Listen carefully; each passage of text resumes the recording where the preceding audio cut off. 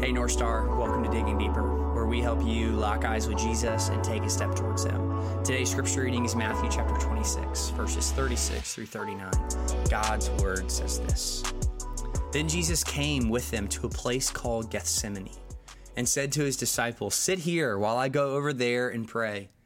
And he took with him Peter and two sons of Zebedee and began to be grieved and distressed. And he said to them, "My soul is deeply grieved to the point of death. Remain here and keep watch with me." And he went a little beyond them and fell on his face and prayed, saying, "Father, if it is possible, let this cup pass from me. Yet not as I will, but as you will." Today is the 14th day of Lent, which is a season of self-denial and self-examination as we empty ourselves of the lesser things and fill ourselves with the greater things of the gospel. Well, earlier this week and last week, we looked at portions of the Lord's Prayer. And for the remainder of the week, we are going to look at this passage from Matthew 26, which is our Lord's Prayer in the Garden of Gethsemane. This is Jesus praying to the Father. Now, Gethsemane literally means oil press. Now, an oil press would be used to extract oil from the fruit, specifically in a field that was covered with olive trees. And as this fruit was placed down, the rock would go across it and crush the fruit in order to produce an oil that would be used for a variety of things. Now, it is in this garden of the oil press, as verses 37 and 38 tell us, that Jesus is grieved and distressed. So much so that even in Luke's account, it tells us that Jesus sweats blood. So in a way, Jesus is in the oil press, that he is being crushed by this situation. And what does he do in this place of anguish? But he turns to his Father in prayer. And verse 39 tells us that he falls on his face and he prays, "My Father, if it is possible, let this cup pass from me. But not as I will, but as you will." Now, hopefully you're seeing some of the fundamental similarities between this prayer in Matthew 26 and the Lord's Prayer in Matthew chapter 6. We see that Jesus starts his prayer with "My Father," as the Lord's Prayer starts with "Our Father." Jesus says, "Not my will, but your will." And the Lord's Prayer says, "Your kingdom come, your will be done." This is a real-life example of the Lord's Prayer being played out. So in verse 39, when Jesus says, "Lord, would you allow for this cup to pass from me?" What's he talking about here?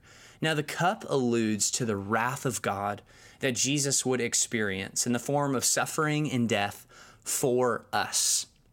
You can see more about the cup in Psalm 11, Psalm 75, and Psalm 51. But as a result, Jesus is asking that this cup would pass from him. Yet even as Jesus asks for this provision, he qualifies it by submitting his will ultimately to the Father. So we should look to this passage with Jesus as our example, as always, that we come with a request, but ultimately we bow our will to the Father. That we too should always have a posture of "Not my will, but your will be done, O Lord."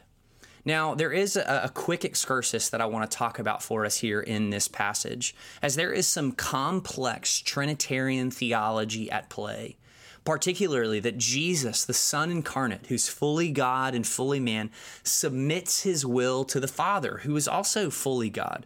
Now, does this make Jesus less God? Does this mean that there's a hierarchy of importance within the Trinity? Does that mean that Jesus and the Father have different wills?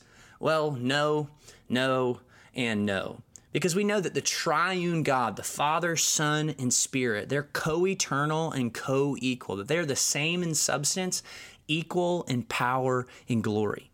But in this passage, we do see the dual nature of Jesus on display, that he is fully God as well as fully man. Thus, we see that Jesus in his humanity submits his will to the Father. In the same way that Jesus makes statements such as, "No one knows about the day or the hour, not even the angels in heaven, nor the Son, but only the Father." Now, how can this be possible? Jesus is fully God. How does he not know? But here we see again, it's Jesus in his humanity does not know, but in his divinity, he knows all. So we see that the Father, Son, and Spirit, the triune God, are always working together. Let's pray. Our Father, on this 14th day of Lent, we thank you, Jesus, that you have restored all things that have been lost to us because of Satan and the fall. And Lord, we thank you that no matter what comes our way in this world, that you will be victorious, whether now or in eternity, and we'll experience eternal life with you. And Father, we pray this now through the Son and by the Spirit. Amen.